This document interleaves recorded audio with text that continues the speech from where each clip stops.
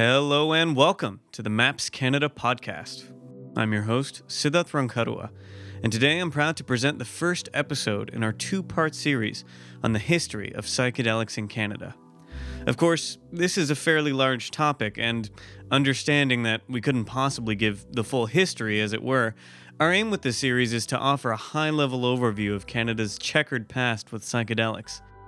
When you think about psychedelics, the things that may come to mind might be Timothy Leary, or the 60s counterculture movement in America, or Woodstock. But not many people know that psychedelics were well established in Canada as early as the 1950s. As you'll soon find out, Canada was a global leader in psychedelic research. The word psychedelic was actually coined in Saskatchewan. In this episode, you'll be introduced to the pioneering scientists and advocates who established a rich culture of psychedelic experimentation in Canada and supported the cultural rights of Indigenous peoples for psychedelic plants. Their aim was to alleviate the nation's growing mental health crisis in the aftermath of World War II. Later this week, we'll release an exclusive interview with Canadian historian and journalist Ross Crockford, who provides an inside look into the 20 years of research he's conducted on the groundbreaking work of Canada's psychedelic pioneers. And now, it's time to start our trip down memory lane.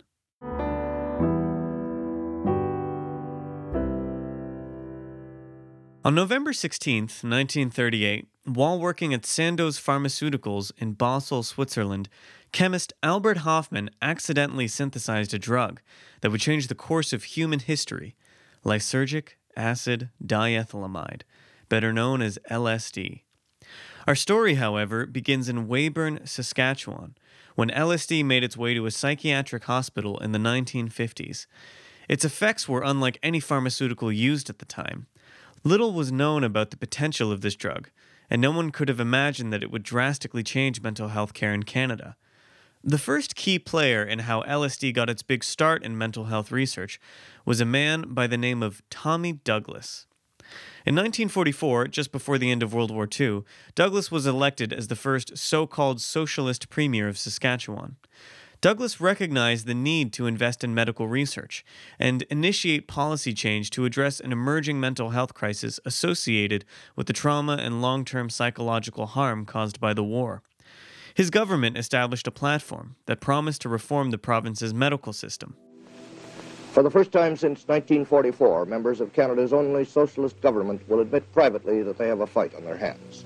If they do go down, and they won't admit that even privately, they may have already won on their major issue. Two of the parties opposing them say that whether the CCF wins or loses, the people of Saskatchewan will somehow or other get a state plan of medical care. It'll be the first in North America, and it's being fought bitterly. It was Saskatchewan, of course, that started a hospital plan in 1947, something we've all accepted since. At the time, psychiatrists primarily relied on Freudian psychoanalysis, which was motivated by the idea that psychiatric disorders were caused by childhood traumas. This method wasn't suitable for treating the rising cases of PTSD, which was clearly not related to childhood trauma, but rather directly to the war. The situation began to change as psychopharmaceuticals were introduced to Western psychiatry, mainly from Europe and in the form of antidepressants and anti-anxiety medication. They were marketed to psychiatrists as a way to elicit the repressed memories of World War II veterans. These drugs became widely used, which shifted the way scientists and doctors thought about the nature of mental illness. Suddenly, there was a growing consensus that psychiatric disorders were the result of chemical imbalances in the brain. For Tommy Douglas's government, the hope was that these novel drugs would transform mental health care, thus delivering on his promise of improving mental health care and the medical system as a whole. Douglas's luck really struck when he began recruiting researchers from around the world with the job of discovering the chemical underpinnings of mental disorders, many of which ended up at Saskatchewan's Weyburn Mental Hospital with LSD at their fingertips. Soon after, Weyburn became the birthplace of psychiatric experimental culture throughout Saskatchewan, and what's more astonishing is that it was home to some of the first LSD experiments on humans. One of the first researchers to arrive in Weyburn was British psychiatrist Dr. Humphrey Osmond. While in London, Osmond had gained interest in hallucinations and psychotic disorders. Once in Canada, he was appointed the clinical director and later superintendent of the hospital. It was here that he met Dr. Abram Hoffer, a Saskatchewan-born psychiatrist and biochemist, not to be confused with Hoffman, the man that synthesized LSD. He was also the researcher for the Psychiatric Services branch of the Provincial Public Health Department in Regina. The two began to collaborate, and together established the largest psychedelic research program in the world. At the time, Weyburn Mental Hospital was one of the largest asylums in North America, and it was grossly overcrowded. Hoffer and Osmond, who were determined to reform the system, envisioned that LSD would change healthcare across the country. Here's what Hoffer had to say about Humphrey Osmond and the impact he had during that time.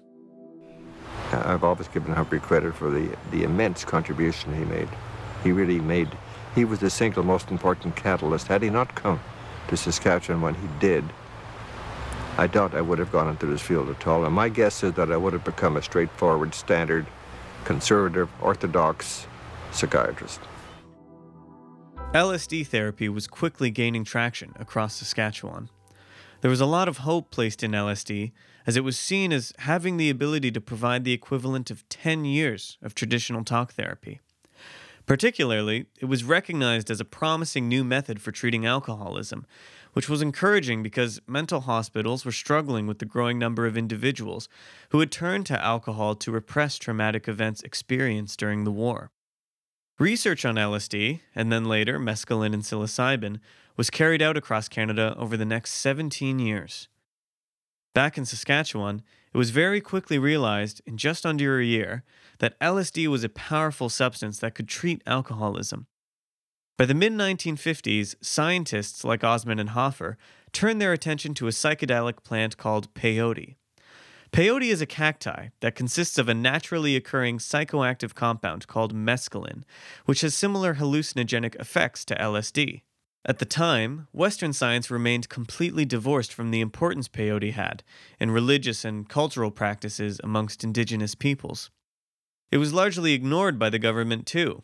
That is, up until it gained attention, after it was discovered that mescaline could be extracted from peyote and used for its therapeutic effects. Now, I want to take you back a little bit to the mid-1940s.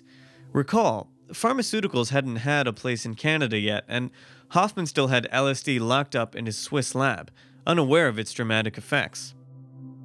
Even though peyote had been used in indigenous American traditions for over a millennium in the United States, at this time it was making its way into Canada, particularly Western Canada, and integrating itself with First Nations practices. Emerging as a key figure in this integration process was Louis Sunchild, the chief leader of the Sunchild First Nation, a Cree First Nation in Alberta. In 1954, Sunchild introduced and escalated the use of peyote in Saskatchewan. This influenced the legal right of Indigenous peoples to honor peyote with religious rights under the Benevolent Societies Act. However, given that Saskatchewan was in a period of unfettered experimentation, the use of peyote was widely debated amongst politicians as to whether it was a legitimate part of religious ceremonies and whether it could be implemented in conventional medicine. The opinions and views on peyote were polarized. Some argued it was a harmful narcotic associated with cult-like behavior, while others voiced it was a potential therapeutic remedy for psychiatric disorders. Anti-peyote proponents searched for ways to outlaw the substance. They turned to the scientific community for evidence of its toxicity and harmful effects on the body. They consulted Osmond and Hoffer, who both argued that the negative perception towards peyote was unwarranted, and the two pushed back on those who lobbied for peyote to be classified as a narcotic. On one special evening, on October 6, 1956, Osmond was invited to participate in a peyote ceremony with the Native American Church. The ceremony was led by the church's president, Frank Takes Gun, who was visiting from Montana. It took place near Fort Battleford, Saskatchewan, with a handful of other observing physicians, including Dr. Hoffer. It was here that Osmond became the first person to take part in a traditional peyote ceremony in Canada.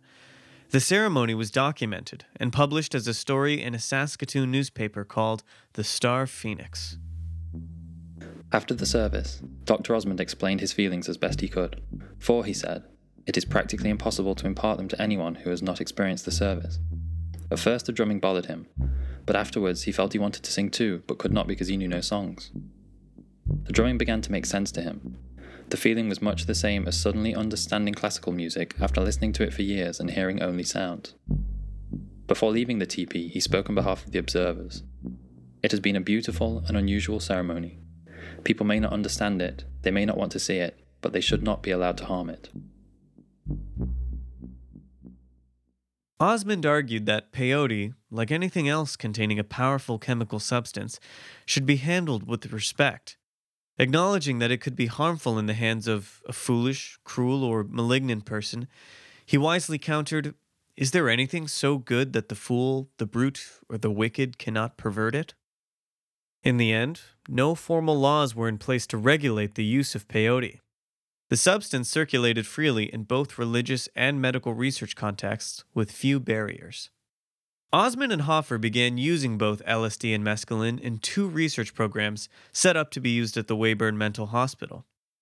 The first research program studied psychotic events in patients diagnosed with schizophrenia. Osmond believed that LSD and mescaline could mimic the hypothesized chemical imbalance that resulted in the psychotic events experienced by those with schizophrenia. This program actually involved administering LSD or mescaline to healthy doctors and nurses so that they could get a sense of what a psychotic event was like. This experience would also give doctors and nurses some insight on how they could help care for their schizophrenic patients. New chemicals allow us to experience some of the unbelievably unpleasant and sometimes quite terrifying mental agonies of the schizophrenic patient. To some extent, to put ourselves in his shoes for a few hours. These people have terrible experiences. That's why they're so tense. We know that seemingly small errors made in caring for them will cause that tension to rise. By using these drugs, he developed a new model for understanding schizophrenia that could be utilized by healthcare practitioners to gain a deeper understanding of what patients were going through. The second research program was set out to explore the effects of LSD and mescaline on alcoholism. Dr. Hoffer, why do you use it for that purpose? In my opinion, Mr. Burton, and this is based upon 500 cases that we have treated over the past 8 years, we selected alcoholics because it is often easier to know whether they are improved or not. And many of our people had not responded to the best treatment that we could give them, and they are now sober and good people. Osmond and Hoffer hypothesized that an LSD trip was analogous to the experience of rock bottom, or the point of no return, endured by alcoholics. It was thought that an alcoholic would only seek help if they reached this so-called low point in their life. Osmond proposed that early intervention with psychedelics could simulate the experience of rock bottom, without deteriorating the body by further alcohol use. They also hoped this would deter criminal or aggressive behavior associated with alcoholism. Osmond's studies involving LSD and mescaline therapy on alcoholism resulted in hundreds of patients being treated, with a 50 to 90% success rate. Osmond and Hoffer published several of their studies in medical journals, which generated attention from scientists and doctors around the world. The healthcare reform that Tommy Douglas envisioned was in full force. Mental institutes changed the way they trained their staff, as physicians, nurses, and care aides were encouraged to undergo psychedelic therapy to relate with their patients. This even helped staff guide patients through safe and comfortable sessions that reduced or avoided the anxieties that some hallucinations could cause. This ultimately changed the design of healthcare, which shifted from overtly disconnected treatment within patient care relationships to a more healing-centered and empathetic treatment. Saskatchewan became the epicenter of a new reform in medical care that had gained worldwide attention from a diverse range of people. In March of 1953, Osmond received a letter from famous English author Aldous Huxley, who had become curious about psychedelic use. In his letter, he asked Osmond to visit him and guide him through a psychedelic experience. 2 months later, Osmond traveled to Los Angeles to meet Huxley, and with him, he brought mescaline. Huxley wrote about the experience in his book The Doors of Perception, which was published a year later. In it, he described his experience with mescaline as, without question, the most extraordinary and significant experience available to human beings, this side of the beatific vision. Huxley's book played a significant role in illuminating the potential of psychedelics. Hospital directors, scientists, nurses, theologians, and indigenous healers and shamans, both within and outside Saskatchewan, sought out advice on how to benefit from psychedelics in their own line of work. This encounter between Osmond and Huxley also gained attention from journalists, actors, and musicians from around the world.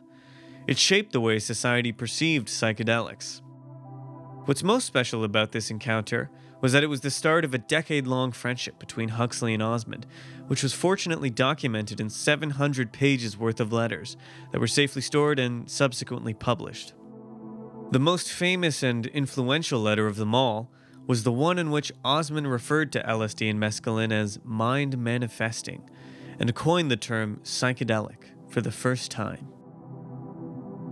To fall in hell or so angelic, you need a pinch of psychedelic.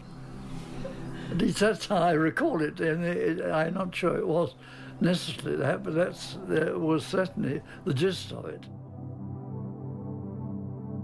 It was in 1957 when reports of a miracle cure for alcoholism circulated into British Columbia.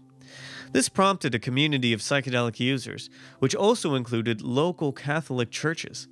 Compelling news stories and local networking facilitated the use of LSD therapy across the Lower Mainland, and one facility in particular became world-renowned for its work on psychedelic therapy, the Hollywood Hospital. Back then, Hollywood Hospital was a private mental health care facility in New Westminster, located just outside of Vancouver.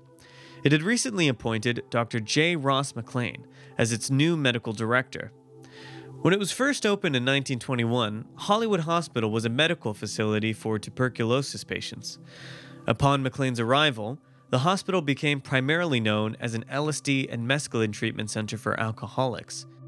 Initially, this resulted in skepticism across the board of the BC College of Physicians and Surgeons, lobbying against psychedelic therapy, and petitioning for the provincial government to revoke the hospital's funding. Realizing the pressing need to voice the benefits of psychedelic therapy, McLean was quick in his thinking and reached out to an individual named Ben Metcalf.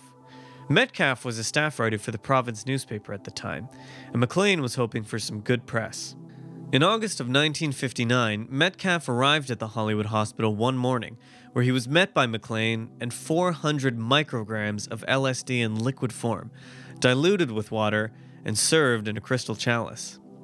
He went through a 12-hour-long LSD trip and detailed his experience in a 5-part column called The Experience for the province newspaper. In one of the articles, Metcalf described the experience as a blast furnace of truth. To thrust these people into the blast furnace of truth and bring them out whole again requires a devoted technique of psychotherapy. Even the so-called normal person finds this moment of truth under LSD alarming before he passes through the crisis to the exhilarating renunciation of his facades. Several decades later, in his early 80s, Metcalf, in an interview with journalist Ross Crockford, recalled that LSD trip as one of the most defining moments of his life. It was only after his experience on LSD that he realized that, and I quote, "Life in itself is the greatest experience." Metcalf's guide was none other than Al Hubbard, aka the Johnny Appleseed of LSD, the very man who turned American psychologist and psychedelic advocate Timothy Leary onto LSD. In fact, it was only a year after Metcalf's guided therapy that Hubbard did the same for Leary. Hubbard's interest in psychedelics traced back to 1951, when he was reading a scientific journal that was popular at the time called the Hibbard Journal. In it, he came across an article on the effects of LSD on rats. For some reason, it called to Hubbard. He immediately found the scientist that was behind the study, and this led to his first taste of LSD. It was British psychiatrist Ronald Sanderson who dosed Hubbard. Hubbard recalls witnessing the day he was conceived. In a 1987 book called LSD and the American Dream, Hubbard is quoted as saying, It was the deepest mystical thing I've ever seen. I saw myself as a tiny mite in a big swamp with a spark of intelligence. I saw my mother and father having intercourse. It was all clear. After his experience, Hubbard made it his life's mission to spread the word of psychedelics around the world, and played a major part in designing the Saskatchewan research programs carried out by Osmond and Hoffer. Being a devout Catholic and wealthy entrepreneur, Hubbard had a large network of contacts, both within the church and amongst business owners in the Lower Mainland. His presence in the psychedelic community and Lower Mainland as whole resulted in a shift in the way British Columbians perceived LSD. Members of the Catholic Church that Hubbard attended began publicly writing about their LSD journeys. There's even a record of a letter written by a Monsignor from Vancouver's Holy Rosary Cathedral, promoting the scientific and spiritual exploration of the drug. We therefore approach the study of these psychedelics and their influence in the mind of man, anxious to discover whatever attributes they possess, respectfully evaluating their proper place in the divine economy. This was meant to be an introduction to LSD and a way to gain permission from the heavens for those embarking on an LSD journey. This further catalyzed psychedelic therapy at the Hollywood Hospital, with judges referring alcoholics to the hospital for treatment. Hubbard and McLean began publishing academic papers that claimed an impressive 80% efficacy rate of treating alcoholics. The therapies became increasingly popular and publicized as Metcalf conducted follow-up interviews with several patients, ranging from lawyers, journalists, housewives, administrators, and even sex workers. All of them claimed that they had been transformed by psychedelic therapy. Ross Crockford recalls interviewing Barry Leggett, a patient of Hollywood Hospital, in his Victoria home in 2001. He recalled being crippled with immense anxiety to the point where he could barely uphold his job as an inventory clerk. During his LSD session, Hubbard presented him with a bouquet of roses and said, "I want you to hate them." The roses withered before Barry's eyes, each petal falling one by one, and he began to cry. Then Hubbard told him to love them, and immediately they came back to life, even brighter and more beautiful than before. Leggett explained his sessions as a realization that people can turn their relationships into anything that they want. He said, "The way I was having trouble with people was coming from me. It was kind of like being reborn. You're ready to see things in a new and more positive way. But little by little, you keep running up against the same problems because the outside world is the same." It's amazing what Canada managed to achieve with psychedelics between the 1950s and 60s. It's surely a testament to our potential for using psychedelics as a therapeutic intervention and changing the way we manage mental health. In fact, just recently, a Victoria-based nonprofit coalition called TerraSil announced that a number of BC-based healthcare professionals legally consumed psilocybin for training purposes for the first time in 50 years in Canada. This concludes the first part of our series on the history of psychedelics in Canada. Be sure to look out for our bonus episode later this week featuring our interview with Ross Crockford, a Canadian journalist and historian, as he reflects on his encounters with some of the individuals who pioneered psychedelic research, including Dr. Abram Hoffer. In the next episode, we'll uncover more of Canada's history with psychedelics, exploring the societal shift to a more negative outlook on psychedelics, the agendas of pharmaceutical companies, and the politics that put an end to the growing body of psychedelic research. Thanks for tuning in to the MAPS Canada podcast. If you enjoyed this episode, please consider leaving us a review and sharing it with your network. MAPS Canada is a registered non-profit charity. We rely entirely on the generosity of our supporters to fund our projects and research. You can support us by becoming a monthly donor or by making a one-time tax-deductible donation at mapscanada.org/donate. Or, if you'd like to learn more about how you can get involved in our work, please visit our website at mapscanada.org. As always, this podcast is brought to you by our team of dedicated volunteers, and we appreciate your support. It goes a long way in our efforts towards the legalization of psychedelics and ensuring their access as safe medicines for all Canadians. This episode was produced by Brendan Campbell. It was researched, written, and edited by myself, Chappreet Mattu, Sean Hallam, Rebecca Trook, Monica Lau, Ross Crockford, and Bob Sibidlow. Readings by Sean Hallam, Chappreet Mattu, and Brendan Campbell. Original music and audio engineering by Andrew Illman. We'd like to give a special thanks to Ross Crockford for providing research material and helping us make this episode come alive. I'm Siddharth Rankadwa, and thanks for listening.